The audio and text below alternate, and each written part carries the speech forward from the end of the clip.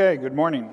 All right, just a couple of housekeeping options. Hopefully nobody showed up for church last night. Raise your hand if you did. You all got the message okay? So the pastors and elders looked at past numbers and all those things, and as you probably heard about this, decided to not do the Saturday kind of pre-race service. Part of the reason was we just didn't see that the numbers were kind of there to support it. But would you do this? I know we got a small crowd today. Well, I mean, you're all here. Otherwise, you'd be at the racetrack. So you're not a very good... Raise your hand if you know someone who would have come to church last night if we had a service. 2, 3. And I had one email. So that's what we were kind of... I was kind of thinking about this, Mr. Head Elder, and I know you're not going to be Mr. Head Elder next year. We don't know who that guy is yet, but we might just possibly just offer it. We'll talk about it anyway. So I can be a people pleaser sometimes. I have to watch that. So okay, enough of that. Blessed Memorial Weekend to all of you as we remember. This weekend, it's very customary for families to go visit grave sites, remember loved ones who have died. Obviously, Memorial Day weekend is especially designated for those who have given their life in service towards this country. And we remember as well those who continue to serve in our armed forces. And I would also add to that, our first responders. So please continue to keep all those who serve in public service and remember those who have given the ultimate sacrifice and who have served us as well. Okay. With that note, Friday afternoon, our dear brother, Mr. Wayne Kramer, as many of you know, just a few months ago, what's it been? Not even 3 months. Yeah, had his shingles, which had developed last October, never went away, and they started having some other complications, back pain, and wasn't able to sleep, wasn't eating, and finally, when they were down in Florida, the doctor down there said, "You need to get back up to Indy and get things checked out." And when they did that, found that he had a very fast-growing cancer all through his abdomen. And so there was no way to really treat that surgically, chemo or radiation. And you should know that he did look at all the options, if you know Wayne. And so finally it just came time to say, "Thy will be done." And so Friday afternoon, he was moved from his house to Hospice Care Center. And within a few hours of moving there over to the Hospice Care Center, he closed his eyes for the last time on this earth, and opened his eyes to behold the Lamb on the throne with the saints and the angels above. And so while his body has fallen asleep, has died, he rests and is at peace, and he is in the presence of the Most High God. And we'll see him again. So service, funeral plans, this Tuesday, 4 to 7 p.m., 4 o'clock to 7 p.m. will be visitation here at Advent. And then funeral service will be Wednesday morning at 10:30, okay? So family realizes that's a work day and hard for people to get off, but you're more than welcome to come. Burial committal will follow immediately after the service, and then back here for a luncheon. So that's kind of the plan. So we will have President Rast from the Fort Wayne Seminary will be here to assist with the service. Very near and dear friends of the Kramers, and obviously the Kramers had a wonderful interest and a love for the seminary and for many other institutions as well. They're very generous with the gifts that God had bestowed upon them. Okay, so keep Barb and all the kids in your prayers. We've sang lots of good hymns and reminded ourselves of God's life in the midst of death, okay? And that's exactly what it is, okay? All right, any questions on any of that stuff? We are on chapter 3 of our Kurt Marquardt book. So this is the Saving Truth Doctrine for Lay People. Thank you, Pastor Grady, for finishing us up on chapter 2 next week. We do have another pastor amongst us. I'm going to do this. You're not going to like it. I know. Joel, would you stand up and introduce your dad? Because you have someone special, and it's not often we as pastors get kind of a Sunday off, and he's going to have a bunch of Sundays off here, so go ahead. So my father here is LCMS pastor in southeast Indiana, Aurora, Indiana. It's a river town on the Ohio River, 10 minutes from Kentucky and Ohio. And my dad will be retiring after, 40, however many years? 39. In the ministry. 75 years! But they'll be retiring at the end of July, and they'll be moving up to Westfield. So, Wonderful. Now, there's someone sitting by your dad. You want to introduce her as well? Welcome. Good to have you with us. Thank you for your faithful service in the ministry and blessings on your retirement, both of you. That's a wonderful thing. Thanks be to God. Okay, let's get started. The Lord be with you. O God, the giver of all that is good, by your holy inspiration grant that we may think those things that are right, and by your merciful guiding accomplish them. Through Jesus Christ, your Son, our Lord, who lives and reigns with you in the Holy Spirit, one God, now and forever. Amen. Okay, last week, I hope it wasn't a rude interruption, but in the midst of Pastor Grady wrapping up chapter 2, I did ask you to kind of think of the order that Professor Marquardt was kind of laying out, doctrine, faith, how we look at all things. Okay, so let's just very briefly, before we start chapter 3, where does Professor Marquardt start with this book that is directed to you? Where should we always start as Christians or those who seek truth? Scripture, right? So sola scriptura, you might say, but God's Word.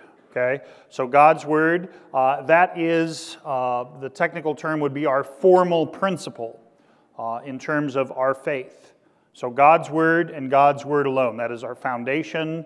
That is where we find absolute truth, and so we start there. So first chapter, just a review, and if you hadn't had a chance to read it, buy the book. There's a Kindle version if you're a digital person, and he goes through and he talks about some of the historical criticism, different ways of viewing the Bible, how Scripture interprets Scripture. So he talks about a proper biblical hermeneutic, how we interpret things, which leads us then to chapter 2, which was actually written by... who was it written by? Do you remember? Robert Price. And what did he have to teach us? Chapter 2. Where did he go? He went to basically the question of who is God, right? So we start with Scripture, and then we go from there. Who is God? And so we learned about God being Trinitarian. We learned about the nature of God, His love for His creation, okay? And His desire to give and provide as a Heavenly Father, as a parent. So late service people, pay attention to that a little bit. Jesus gets into that in His discourse quite a bit in John 15, 16, 17. And we've had a lot of gospel readings here in the one-year series in these Sundays after Easter, and that's for good reason. Okay? And then now chapter 3 is the incarnation of God, right? So incarnate literally means with, what's carne? Flesh, right? Okay? So this is the enfleshment of God. So God in the flesh, okay? So let's see where we go from here. You ready? The Word was made flesh, writes St. John 1 verse 14, and dwelt among us. And we beheld His glory, the glory of the only begotten of the Father, full of grace and truth. So God became man. These simple words spell out the deepest mystery in heaven and on earth, the twin of that other sublime and incomprehensible truth that the one true God is in fact three persons. So there's two truths here that Marquardt is telling us we have to keep in mind. What are they? The first is the Word was made flesh, right? So Jesus is human, right? And divine. And the second one, of course, that the one true God is in fact three persons. Okay? Now, can either of you explain either of those truths to me. Logically, philosophically, you can't do it. I mean, over the years, I have watched many what I would call failed attempts of pastors and teachers to describe the Trinity using an apple, an orange, and ice cube, and lemonade. I mean, there's just, and they all probably have some good teaching built in, but every single one fails. Because there's no way to physically and rationally grasp it. It's repeat after me, a mystery. It's a mystery, okay? And we'll talk a little bit more about the word mystery and the connection to its Latin word sacrament in a little bit. But you can kind of start doing a little connections on your own there, okay? So let's read 1 Corinthians 2 verse 9 together, and also Isaiah 6 verse 4. Here we go.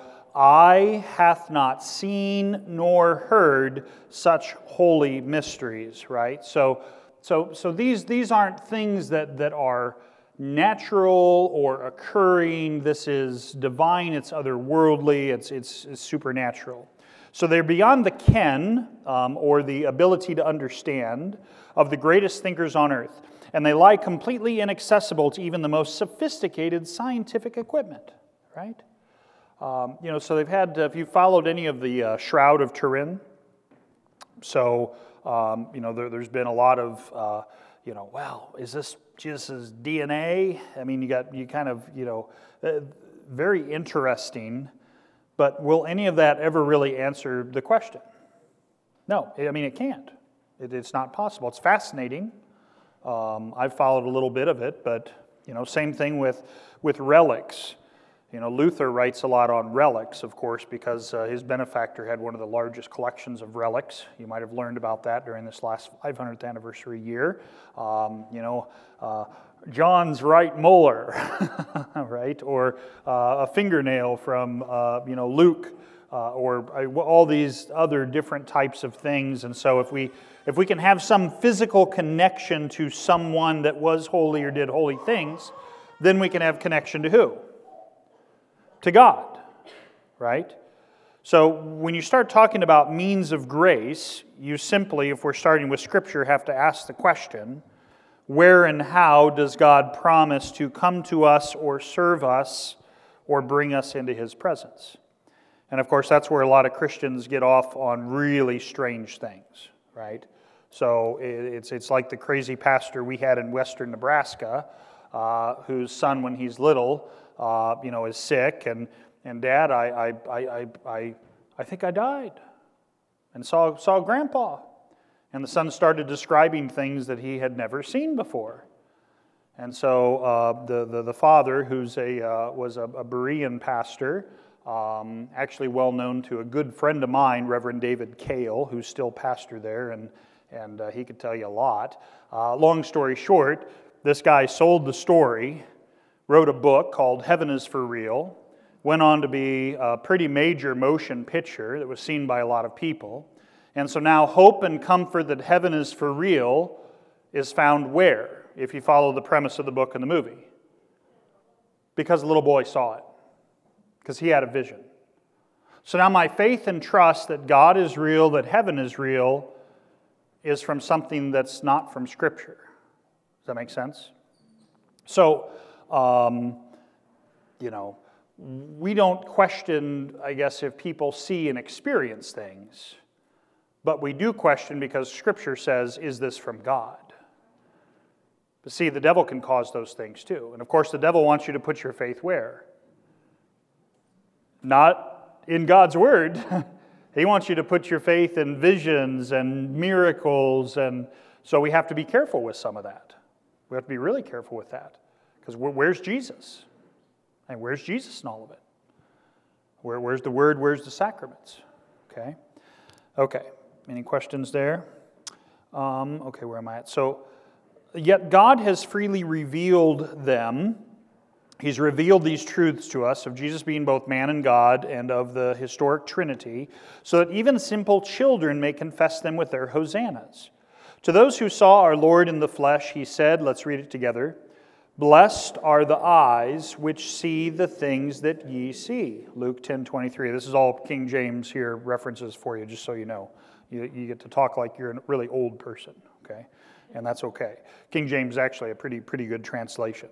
So blessed are the eyes which see the things that ye see. And of us who came to faith through the testimony of eyewitnesses, he says, let's read this. Blessed are they that have not seen and yet have believed. Blessed indeed, for on this holy mystery of the Word made flesh depends our whole salvation. Okay? So the word witness, if you trace it back, really goes back to the word martyr. And the word martyr and witness are really kind of interchangeable in Scripture. So the apostles, they are those who are sent. And now all of the New Testament is written by who? Those who have what? Those who have seen. So this is the written testimony. And remember, Scripture says everything must be established by 2 or 3 witnesses. So remember that when you start gossiping about your neighbor. Okay? And if there's sin that needs to be dealt with, go talk to your neighbor first. You can follow the whole Matthew 18 thing. All right? And if you're struggling with the whole private sin, public sin, come talk to one of us as pastors and we'll help you with that.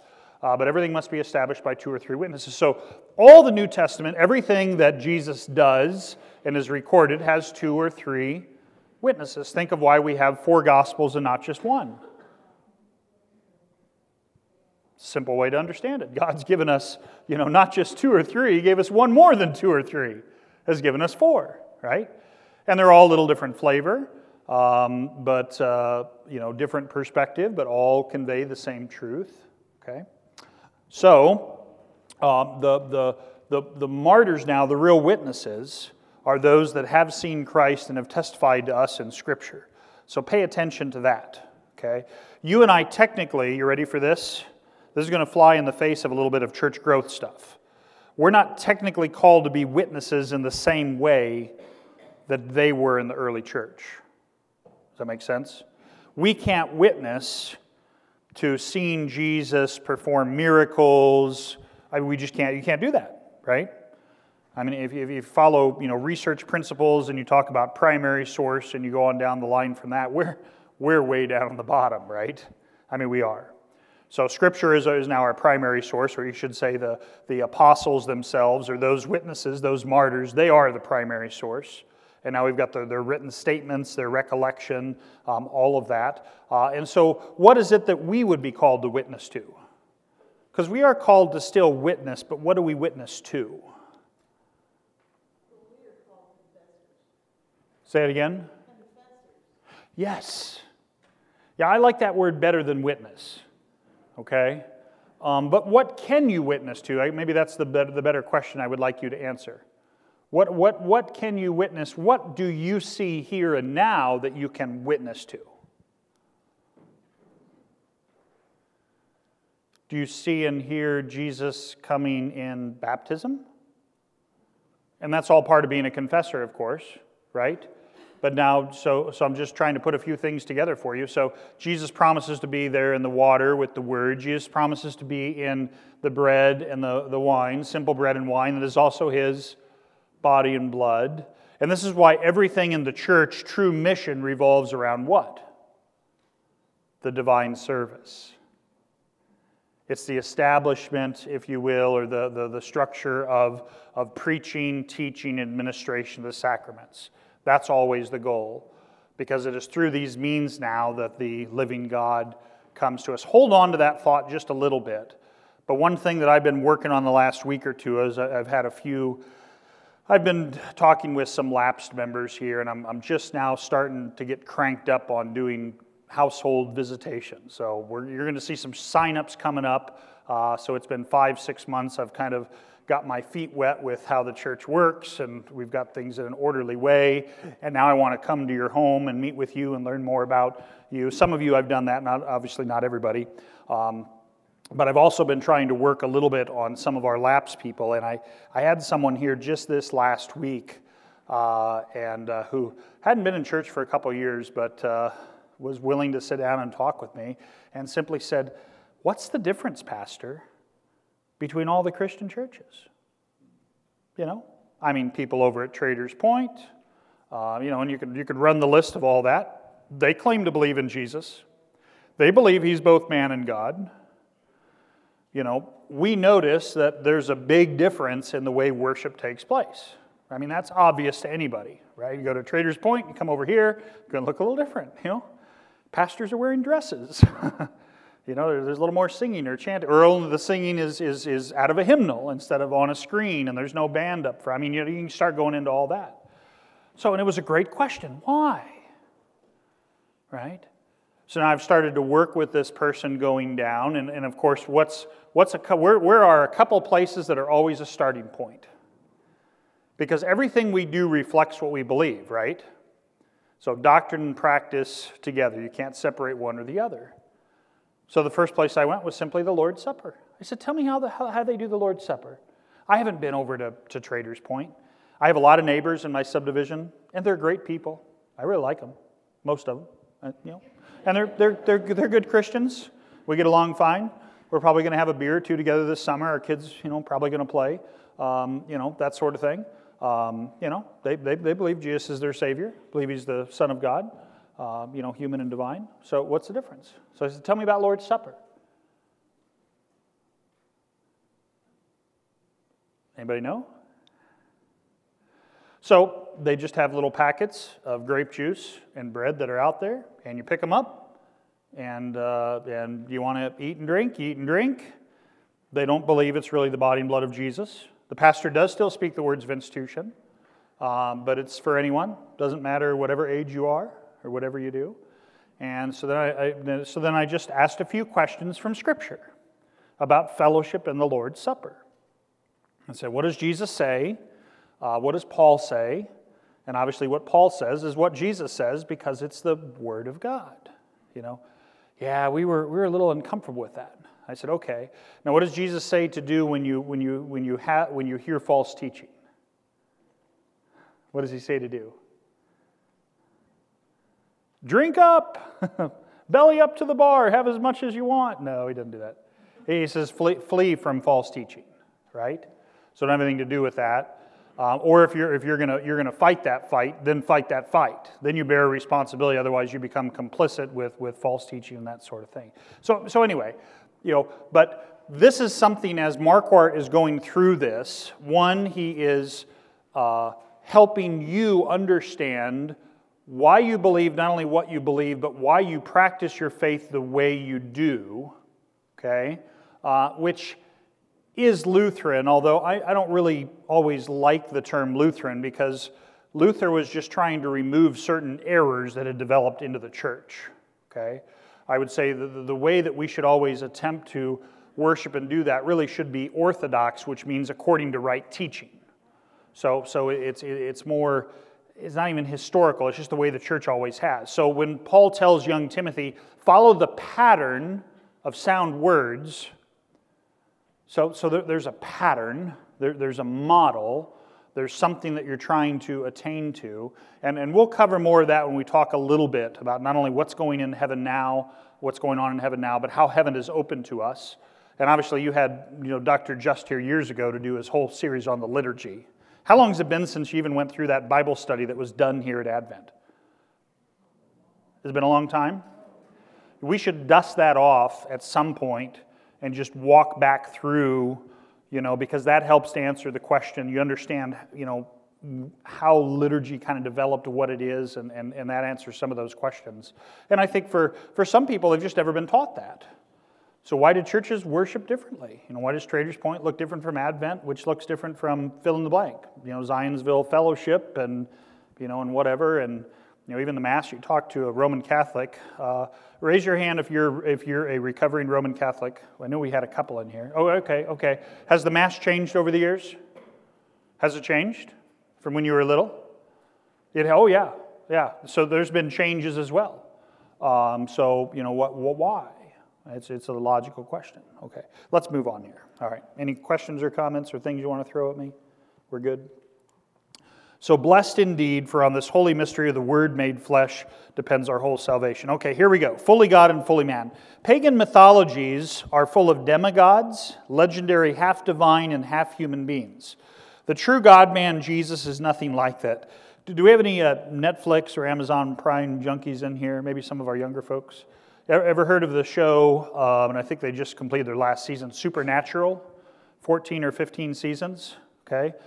Really big with the millennial crowd. So this is full of demigods. Yeah, I've watched most of it, so even though I'm a little older than that. But it's got this concept of grace that is given to angels, and you can remove the grace, and it's got demons, and it's got everything, vampires, and yeah, all that. Some of you you're like my wife. You're like, oh my goodness, that's ridiculous.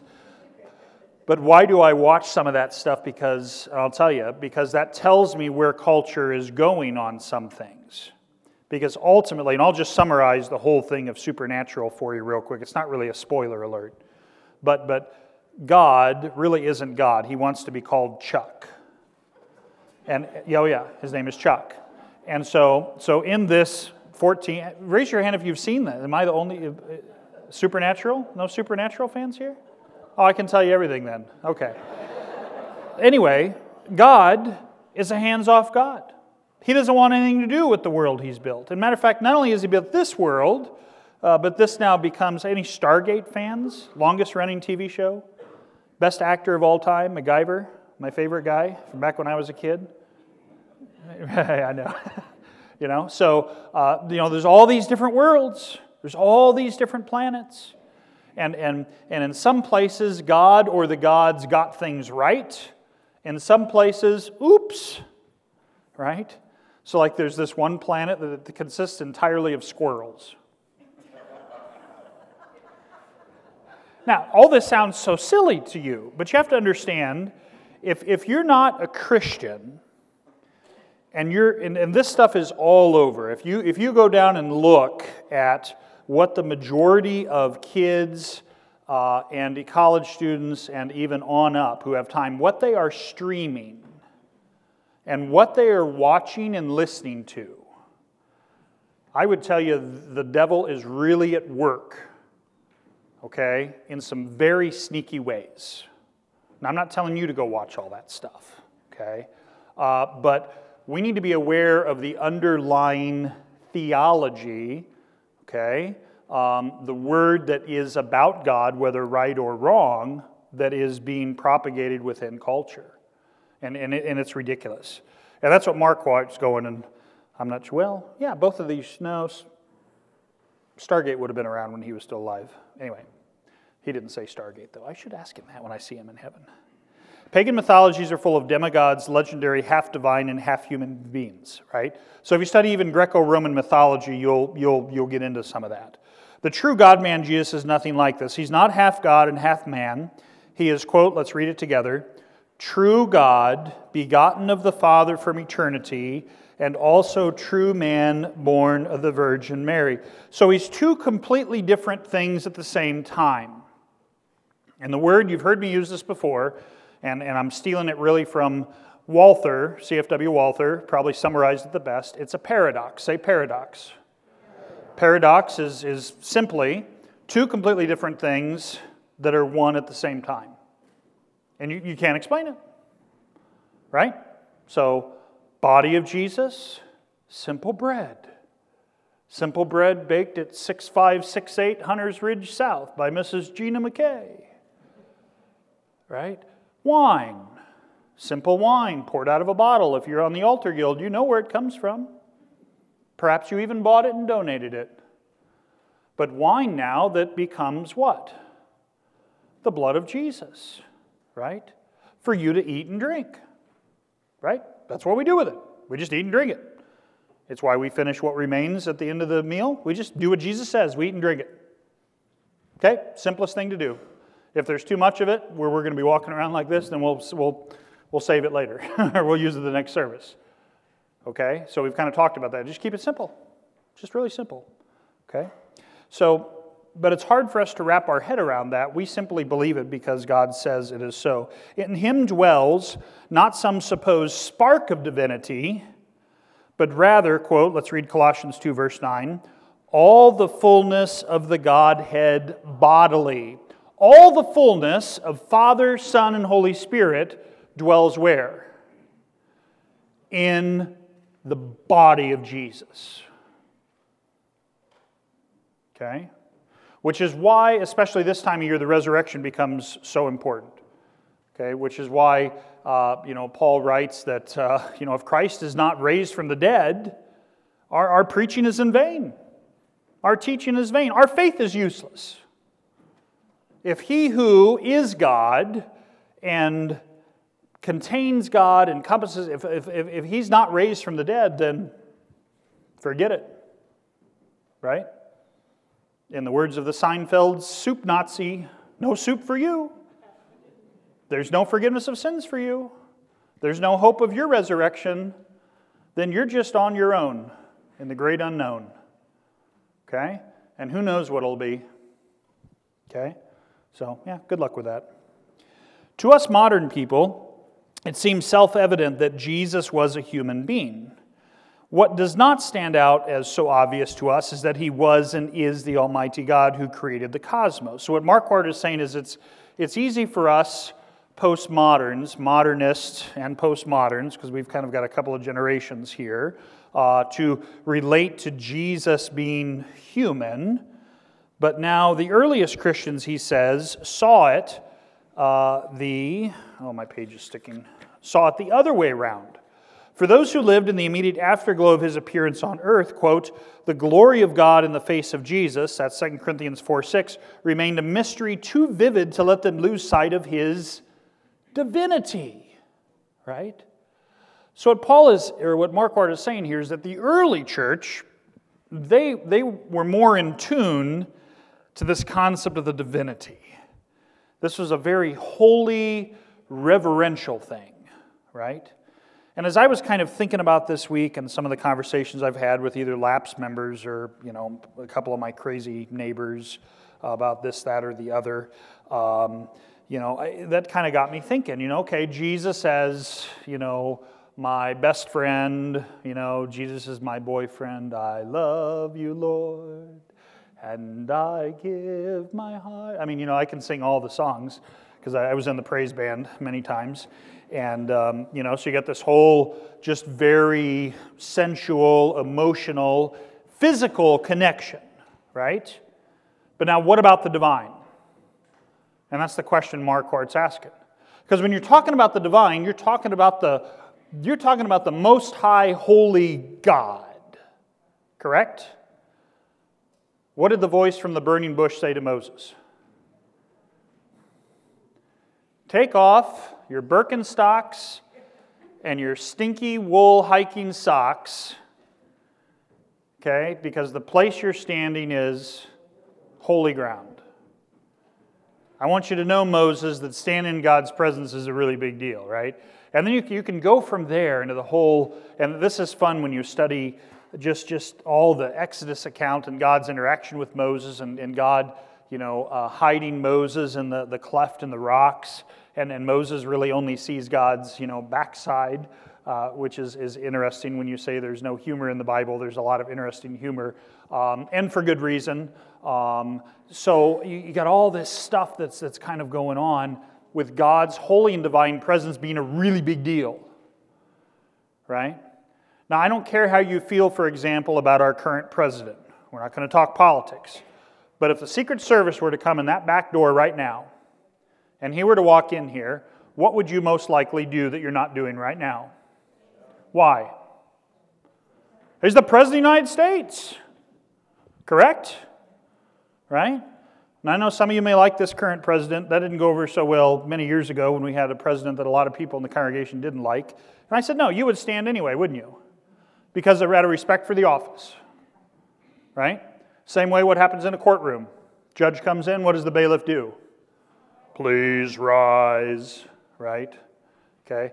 Which I've never liked that, please rise. It's like, what are we rising into heaven, resurrection? Just stand. Please stand. Right? That's what you're asking them to do. Anyway, so just a little pet peeve of mine. So, so God's holy and He's divine, and He's the God who has created everything. He's the one who says that I'm completely sinful, so how should that make me feel in His presence? What is my nature going to be What's my physical posture going to be when I'm in His presence? So that's interesting when you start to think about that. I mean, but keep in mind it's also a balance, right? Human and divine at the same time. And so sometimes we get so enamored just with the human side of it that we forget about the divine side. Let's go on and read what he has to say. Any questions or comments here? Or people who are like, "Oh, that's over my head," or "I disagree." Really? Come on. I like a good debate. All right. Okay. So for those... Oh, that makes me think of one more thing. Do you remember Raiders of the Lost Ark? Oh, great movie. I love those. We got to do... Maybe we'll do that tomorrow, boys, if it's raining. We'll watch all the Raiders. They're good ones. So Raiders of the Lost Ark, right? So they find the Ark. Who finds it?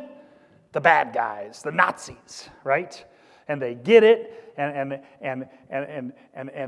Harrison Ford, right, is tied up with what's-her-face, and they're tied up, and the Nazis open up the lid of the Ark, and what happens? Woo! Right? The presence of God, I'm not sure what they were trying to depict. Angels, spirits come out of the Ark, and they go around and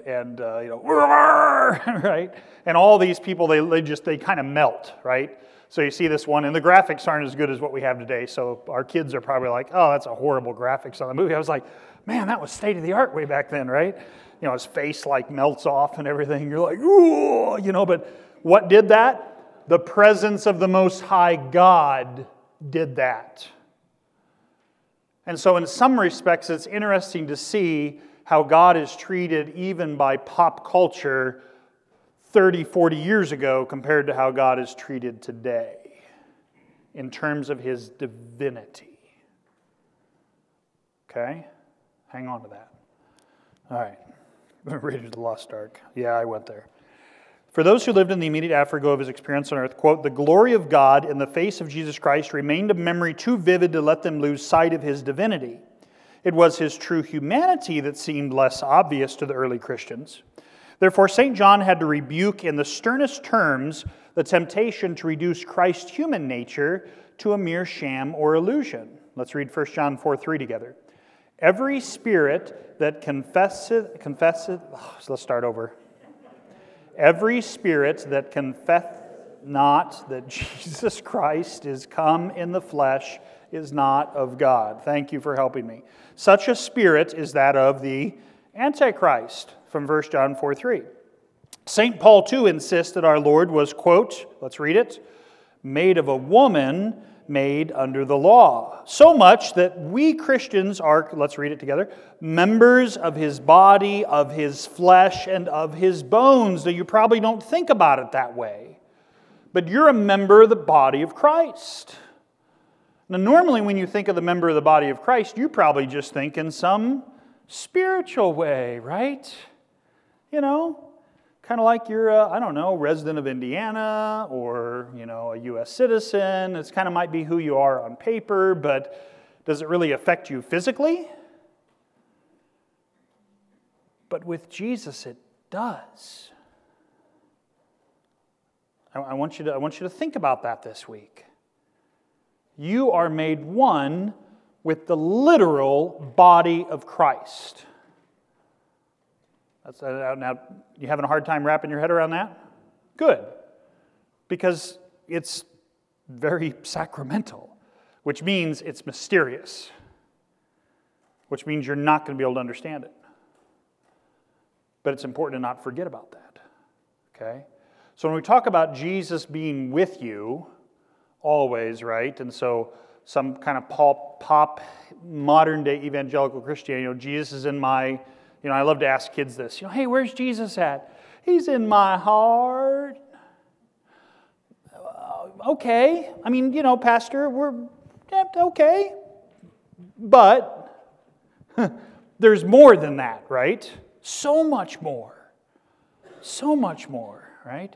I have a good friend from Nebraska. His name is Reverend John Solberger. He's been to a lot of Higher Things conferences. You ever done that? And he's got this big hair. Beautiful hair, and he plays guitar. He was an LYE Lutheran Youth Encounter like my mom was way back when, and whenever we have youth stuff, he'll pull out his guitar. And so he's made up lyrics to all sorts of like praise songs to kind of make fun of them.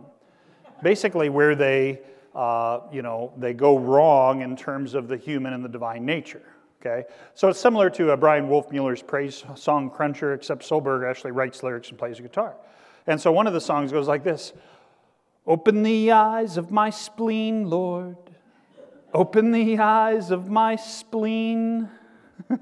And I don't remember all the rest of the lyrics, but, and then he goes down and he talks about toenails and, and now, to be fair, in Scripture, that does kind of talk about eyes and heart together, but, it's just really kind of, let's move on here. All right. So, let me finish this. We're going to get through this real quick. I got 3 minutes. During the 4th century, Arius and his followers denied that Christ was really God. He was more than a man, yes, but they said not quite God, right? So think of kind of how the Mormons and others handle this as well. You'll see some of the very same errors made with who Jesus is. When pressed, these so-called Arians were even willing to call Jesus God in some sense, yet they denied that he was really the one true God who created heaven and earth. See what they did there? Against their denials, muddles, and outright deceptions, the councils of Nicaea, 325, that's where Santa Claus slapped or punched this same Arius, by the way. Constantinople, 381, put the biblical truth in the clearest language possible. Let's read it together. God of God, light of light, very God of very God, begotten, not made, being of one substance with the Father, by whom all things were made. Now, these great truths of the Nicene Creed we've solemnly confessed before God's altar ever since. So in our day, the Jehovah's Witnesses, for example, have taken up the old Arian errors once more. They deny the Holy Trinity and the true Godhood of Jesus Christ. A mockery is made of St. John's profound confession that, quote, the Word was God, via the pretense that this means, quote, the Word was a God, is how they would define that. So it's not that the Word was God in terms of the God. Now we've got how many other gods? Who knows? Right? Watch Supernatural. Watch Stargate. There's gods everywhere. Right? So, the whole of St. John actually constitutes a sublime and glorious witness to our Lord's true divinity. It culminates now in full view of the Lord's accomplished life, death, and resurrection in the same confession with which it opened. And let's read John 20, verse 28 together. My Lord and my God. Okay? Now I'm going to stop right there because there's no way I'm going to get through the next 4 paragraphs in 1 minute. And we'll come back to that. So, John 20, 28, my Lord, human, and my God, divine. Okay? So hang on to that until we meet next week. You want to read ahead in the chapters. Perhaps you've already read this. That's reread it. But human and divine is kind of where we're going with this. And I want you to think a little bit more about that divine side. And just try and do this. And if you're coming to late service today, look at the things we are doing in the service that are conveying and teaching about the divinity of Christ, who is present with us. Okay? And I want you to hang on to that.